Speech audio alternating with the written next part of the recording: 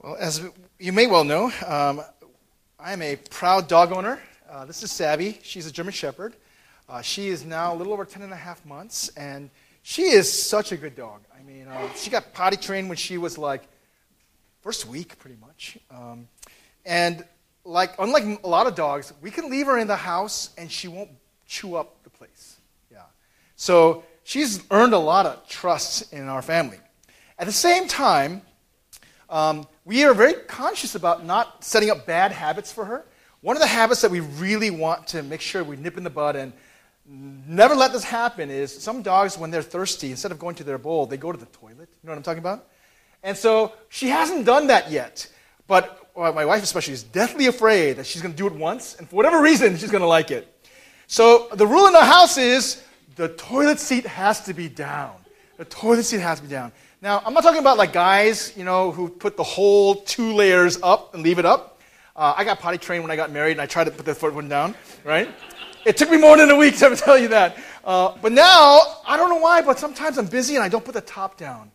And this is how I know. My wife will be like, who did it? Who did it? Who did it? Right? So in our family, sometimes we have a bit of a blame culture, right? But usually it's me. I got to be honest. It's confession time. It's me. Because she wants to make sure, and we want to make sure that she doesn't start that habit. But have you ever been in a blame culture environment where somebody actually does something, and it might be your family, it might be amongst your friends, like the one who smelt it dealt it, or it might be amongst your workplace. You don't want to be the one who's having to be accountable for everything. In fact, sometimes you play the blame game, and they'll point at each other so that they don't have to be accountable. Sometimes we even use that word accountability as a way to access blame. Especially when it comes to our leaders, especially when it comes to people that we want to say, we hold you accountable. And so we use this language. Something goes wrong in our country. Something goes wrong with a project. Something goes wrong, and what do? All right, who's the one accountable for this? We're going to hold them to account. But actually, oftentimes, we don't realize, we are the ones. I'm the one that's accountable. Accountable not just to each other or to a boss or to an authority figure, accountable to God. In fact, that's one of the clear descriptions of what it means to be in relationship with God. That God cares for us enough to pay attention to who we are, how we live. Jesus says stuff like, you are going to be on the hook for what's my own translation, every word that you say, every word will be held accountable. Listen to the Sermon on the Mount.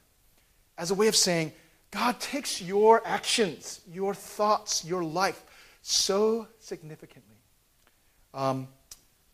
Unfortunately, our generation doesn't like accountability, and we haven't actually talked about it quite a bit. We like the idea that we're going to be held into accountability, but very few of us know what that means. Or our churches actually now either don't know what it means or don't like the idea of being held in accountability. In fact, I saw a figure in Barna that said that they accessed a bunch of people and spread of people, and they asked them, how many of you as Christian adults feel like your church keeps you accountable?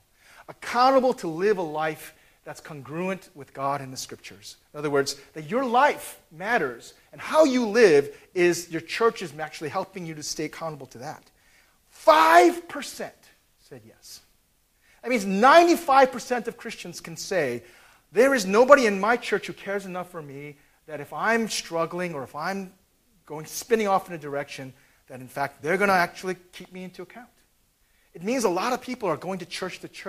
They're in worship services. They have relationships with churches, but not in accountability context. We don't always know how to receive accountability or how to give it. Handling accountability is not something that we're very good at. However, we're going to find in life that it's very hard to do something very meaningful, hard to do something challenging by yourself. It's extremely difficult to do life change, to change your patterns of life, your habits of life by yourself. Very few people have that kind of discipline. You need other people to stand alongside you, especially when it really matters.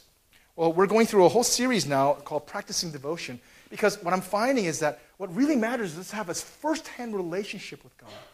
If, in fact, we are accountable to God, He's the one who's going to be speaking to us, speaking truth into our lives, challenging us, encouraging us, transforming us. But we can't do this by ourselves. We've been doing this for about three weeks now, where in our grace groups, our small groups, people are challenged and have committed to do 15 minutes every single day, just time with God through a specific structure. And it's, actually, I think the ladies are perfect. I think the guys are having a very hard time. It's not easy just to do 15 minutes with God each day. Much less the results of that, a life that's in communion and connection with God, where you're living in accountability before Him. So today, we've been doing different things. Last week we talked about what it means to slow down in life and slow down in the Scriptures. Today we're talking about an application point of how do we do this? We do it together through accountability. But I got to be honest, accountability is very difficult. In fact, I was talking with Pastor Richard, and he was very excited for the sermon. I was like, why? He's like, he's never heard a good sermon on accountability. And I don't know if this is going to be a good one, sorry. But I realized I haven't heard one either. I was like, oh, snap. I have nothing to draw on. I have to really wrestle. It might be a little long because I actually processed this as best as I could, and I try to personalize this as well. But if you can stay along for the ride, I want to start by saying accountability first. The primary, the floor of accountability, and the ceiling. Where are we going to go? The telic end, the forward version of this is we are accountable to God. Before we're accountable to anybody else, our primary accountability is to God. There's this reminder in the book of Romans 14:12, the most simplest version of this. So then, each of us will give an account of ourselves to God. However, you see this all throughout, even in the Old Testament. In chapter 4, Cain actually is brought into accountability before God. We see this all throughout Old Testament and New Testament. That one day, when we see him face to face, it's not just, you finally made it, but it's, how did you live? Some people, even in our culture, live completely clueless that at the end of our lives, however long it is, we're going to stand before God and have to make an account, not only for our words, how we used our money, how we treated people, how we lived.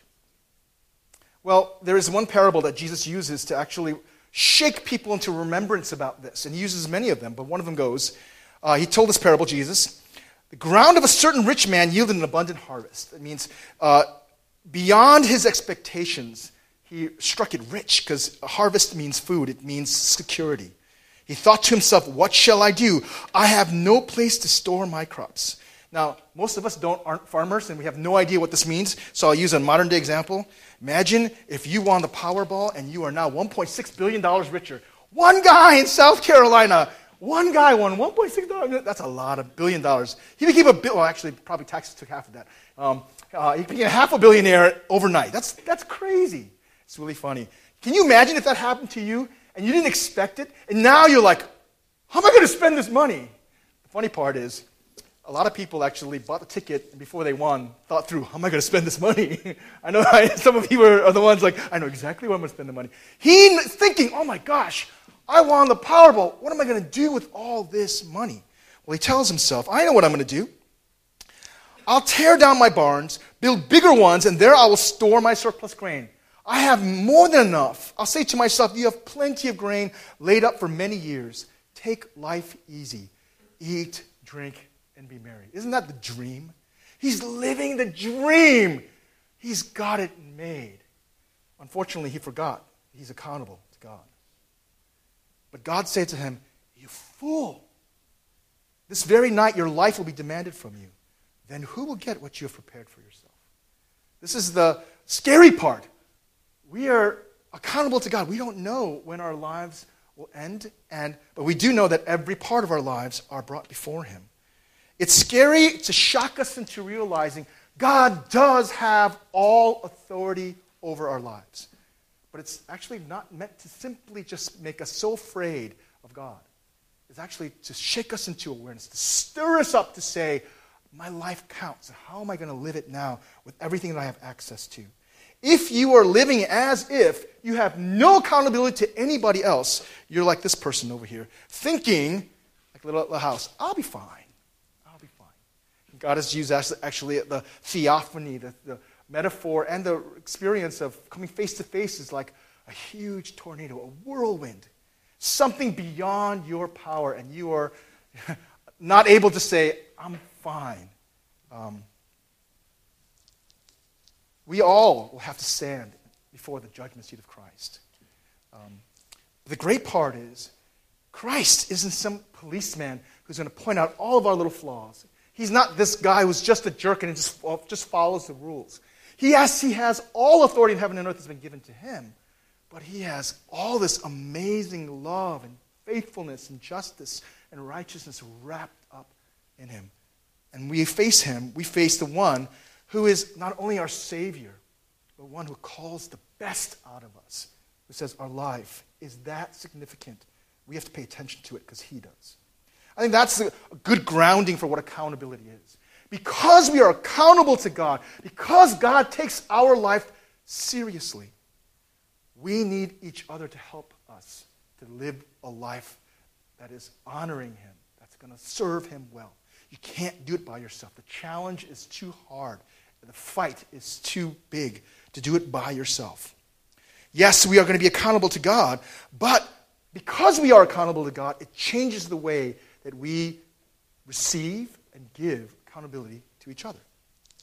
That verse in Romans chapter 14, verse 12, if you see right before and after it, and you should always do this, you'll see the context. What is he talking about here? Paul is actually addressing people who are using accountability to judge and to blame. He says, you then, why do you judge over your brother and sister? Why do you treat them with contempt? We will all stand before judgment, God's judgment seat. Okay? Verse 13, therefore let us stop passing judgment on one another.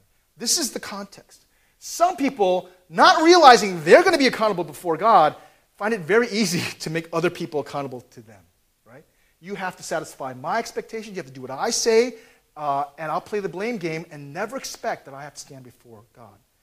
If you understand God's accountability over our lives, it changes the way that we do accountability for other people. Instead of judging them, it actually stirs us to think, how can I help them? How can I care for them? How can I reach them in the same way that God keeps me accountable? I think this is important. If we think that accountability is this, just pointing out everybody's flaws, we miss out on God's accountability and we do accountability wrong. But when we see God's accountability as like a shepherd, remember Jesus used that language? I am like a good shepherd is like this. He leaves the 99 to find the one lost. Then basically that shapes the way you think of accountability. You love this person so much you won't let them just go lost. James 5:19 says, my brothers and sisters, if one of you should wander from the truth, someone should go and bring that person back. That's actually what accountability looks like. That's God's accountability to us. Not simply, did you get A minus is not good enough. But actually, when you are lost, he loves you so much, he runs after you. Galatians chapter 6, verse 1 says, brothers and sisters, if someone is caught in a sin, you who live by the Spirit should restore that person gently. That's the way God works in our lives. He meets us with gentleness, not in judgment. We should be very careful to watch ourselves, because if you handle accountability where you look at somebody and you judge them, we ourselves get twisted in that way. We do need accountability. There is no way to grow in Christ, to grow as a person, without that kind of accountability. I found it to be true. Anytime I'm trying to change my daily habits, if I tell somebody, hey, I'm doing this for the next 30 days, if I do it with somebody, marked difference. Ephesians chapter 4, we're reminded that the body is built up so interconnected with ligaments in such a way that one person will look at another person, they will speak the truth in love, and that's the way that we raise them up. That's the way we build them up. That's how they become stronger in Christ. Do you get this idea? Accountability is not simply judgment. You're doing everything wrong. You're not filling out these checklists of perfect attitudes and actions. Accountability is you care enough for this person that you are looking for the best in them because that person's important. We hold people who have the most brightest and most influential future with the highest level of accountability, don't we? I found out at West Point, they have an honor code system. In fact, that if you lie just once, you're caught in a lie, kicked out. Interesting. Why would they do that, right? Okay, we have professors in here who actually teach chemistry classes and otherwise, and the amount of plagiarism they encounter is ridiculous, right? But at West Point, it's actually, you lie once, you're out. Why? Because these guys are going to be behind the trigger. They're going to be behind the nuclear codes. They're going to be actually the ones who are forever, for their lifetime, be involved with defending the country. You know that if you graduate from West Point and get out of the Army, you're actually constantly, at any point in time, be called back in for reserve, because that's the commitment you make. With that kind of significance, that's the level of integrity that's required. I always laugh because we expect that of our West Point students, but what about the most significant and influential person in our country, our president? This is how we should hold ourselves and our leaders in accountability, because of the significance of influence. And that's why God treats us this way. And that's why we should treat each other this way. Not only to make sure they're not going the wrong direction, but real accountability is not just passive when they're screwing up, but actually active to make them great. Isn't that what love is? When you really love somebody, you're going to get everything you can to make them great. That's why I love this verse. I think this verse encapsulates the other side of accountability that we miss a lot. Hebrews chapter 10, verse 24 reads, let us consider, let us put our thinking caps on, our creativity, our intentionality, our planning, our strategic planning, do everything we can so that we can spur one another on toward love and good deeds.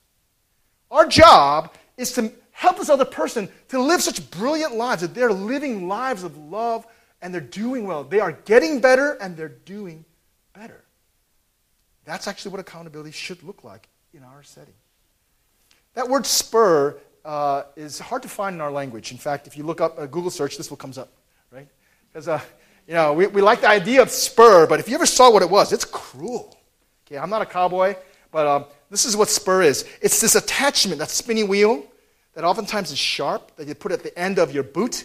And if your horse is not moving, giddy up horse, and the horse is not moving, in order to motivate it, you stick it in the side with your heel, and the horse goes and starts to run because it can't help it, because it's been stuck in the side. That's a real strong word, isn't it? Has anybody spurred you on? Okay, stuck a steely thing along your side and says, "Come on, let's be more loving. Let's fight. Let's do good deeds. Let's do the most challenging thing of our lives, to live and be like Christ."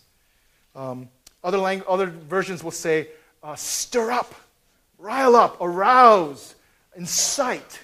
Okay, that's a beautiful description of accountability. Has anybody done that for you?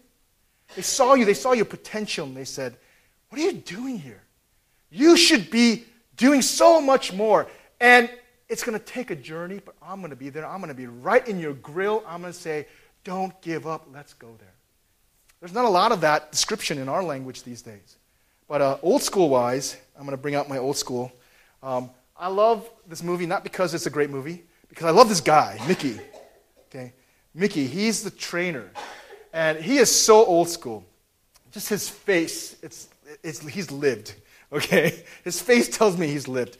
But Rocky, this is Rocky 2, by the way, he had this great fight, and he got some acclaim, got some money, and he's kind of living, like he has no motivation.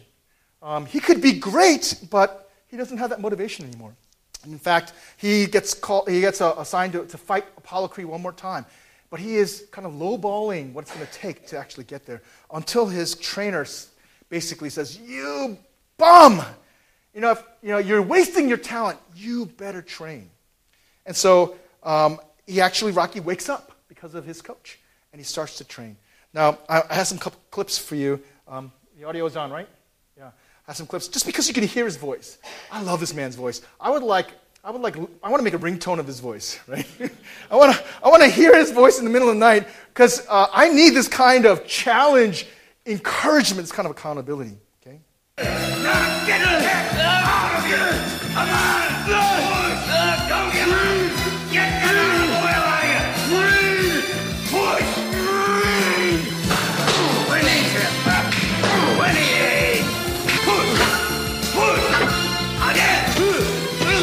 Look at his face.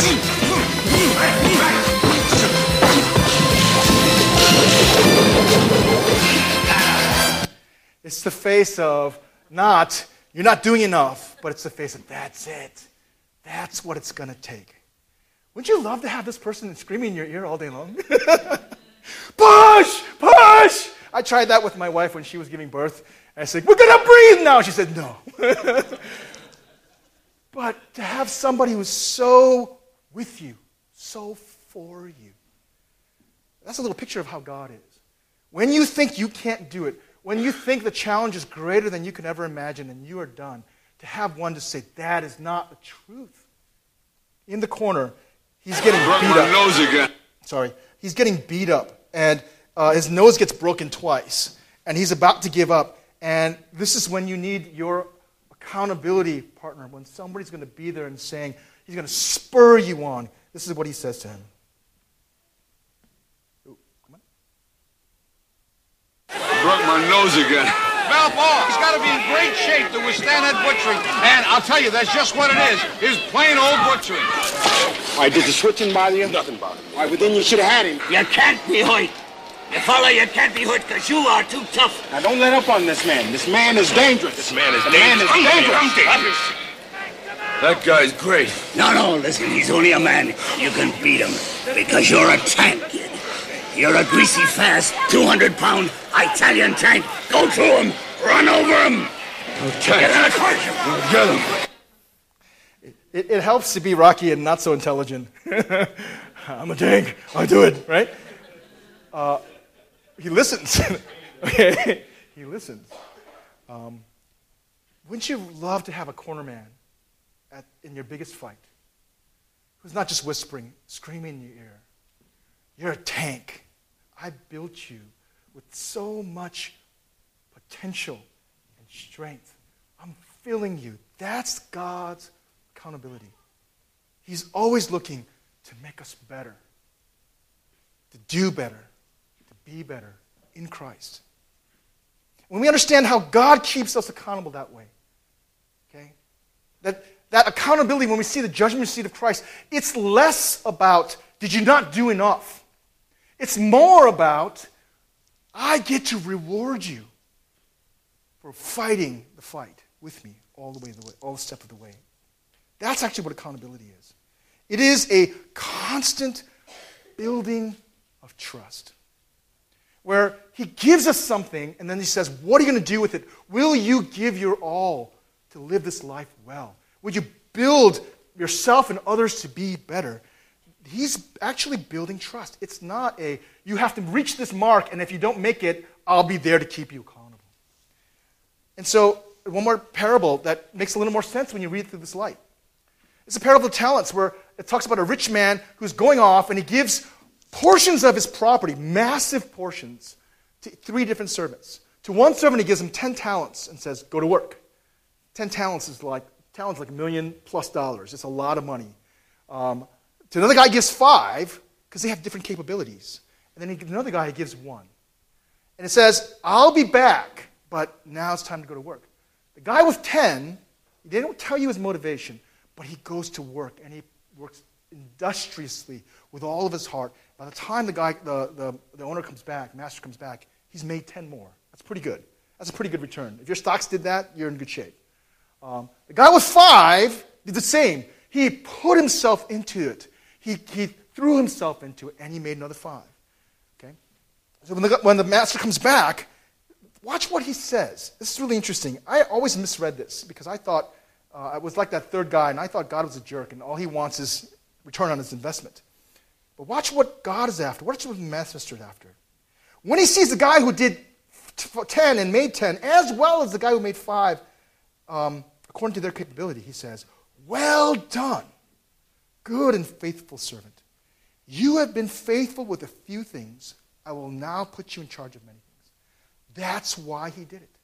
He was building a sense of trust, giving these guys a chance to work out their own hearts and their own lives and their own skills so that he could give more influence.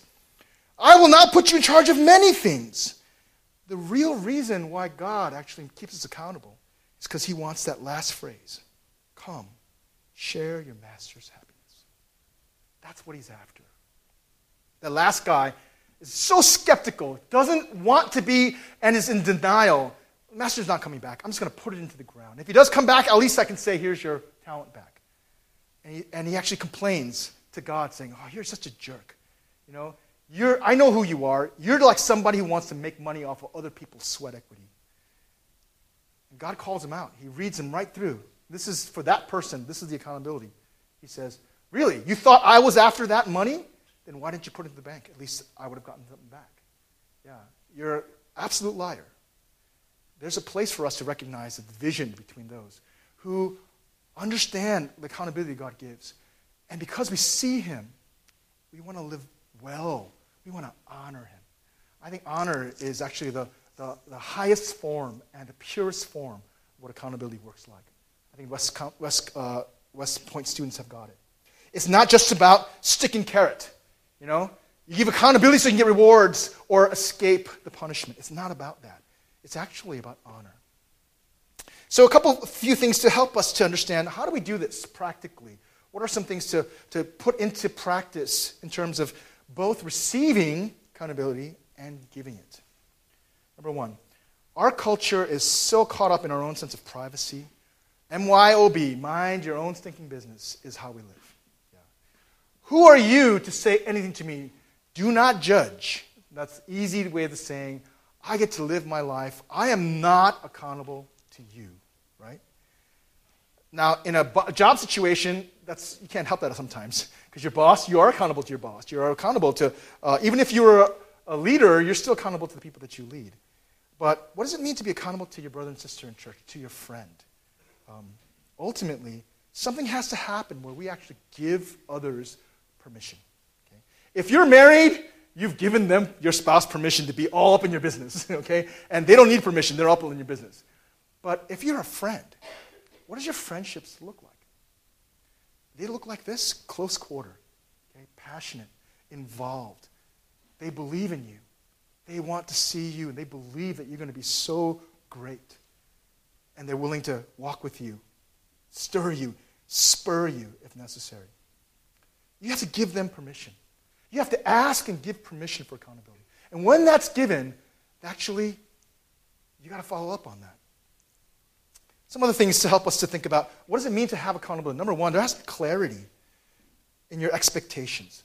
What does it look like? Okay? What does it mean to actually stay in an accountability relationship? What does it look like to be a disciple of Christ?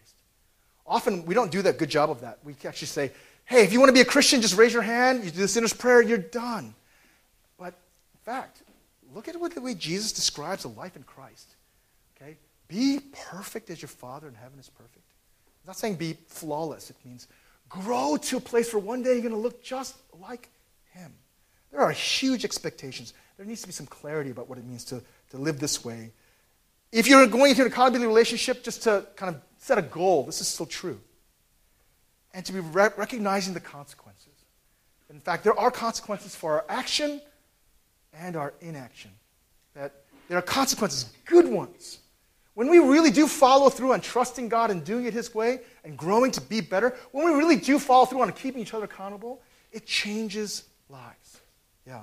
There are beautiful consequences, but there are also negative ones. And we have to be reminded of that.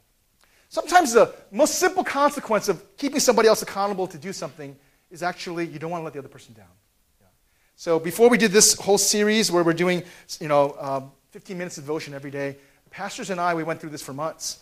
And not 15 minutes, we did our own versions, and some of us did a lot more. But I would send out a prompt in the morning. So I practice this on the pastors. They're like my guinea pig. We prompted in the morning, and we all committed, clearly, we're going to do our devotion. And there was a lot of flexibility. It just doesn't matter what, and then we're going to share. But because it's done through email, we know exactly when somebody's done their devotion. So if I did mine early, those other two guys know, I have to do my devotion. Sometimes I did mine late. And I know when, and I wasn't perfect in it, by the way. There were days where it was just so crazy, and I'm like, but I felt this. My brothers are in it. I'm in it with them. I didn't want to let them down. And they felt that too. It made a huge difference. If you're ever going to do something that you are tempted to say, I'm going to quit in this, but I know this is what I'm supposed to do. I'm accountable to God. God wants me to do this. make sure you grab some people. Make it public, okay? As best as you can.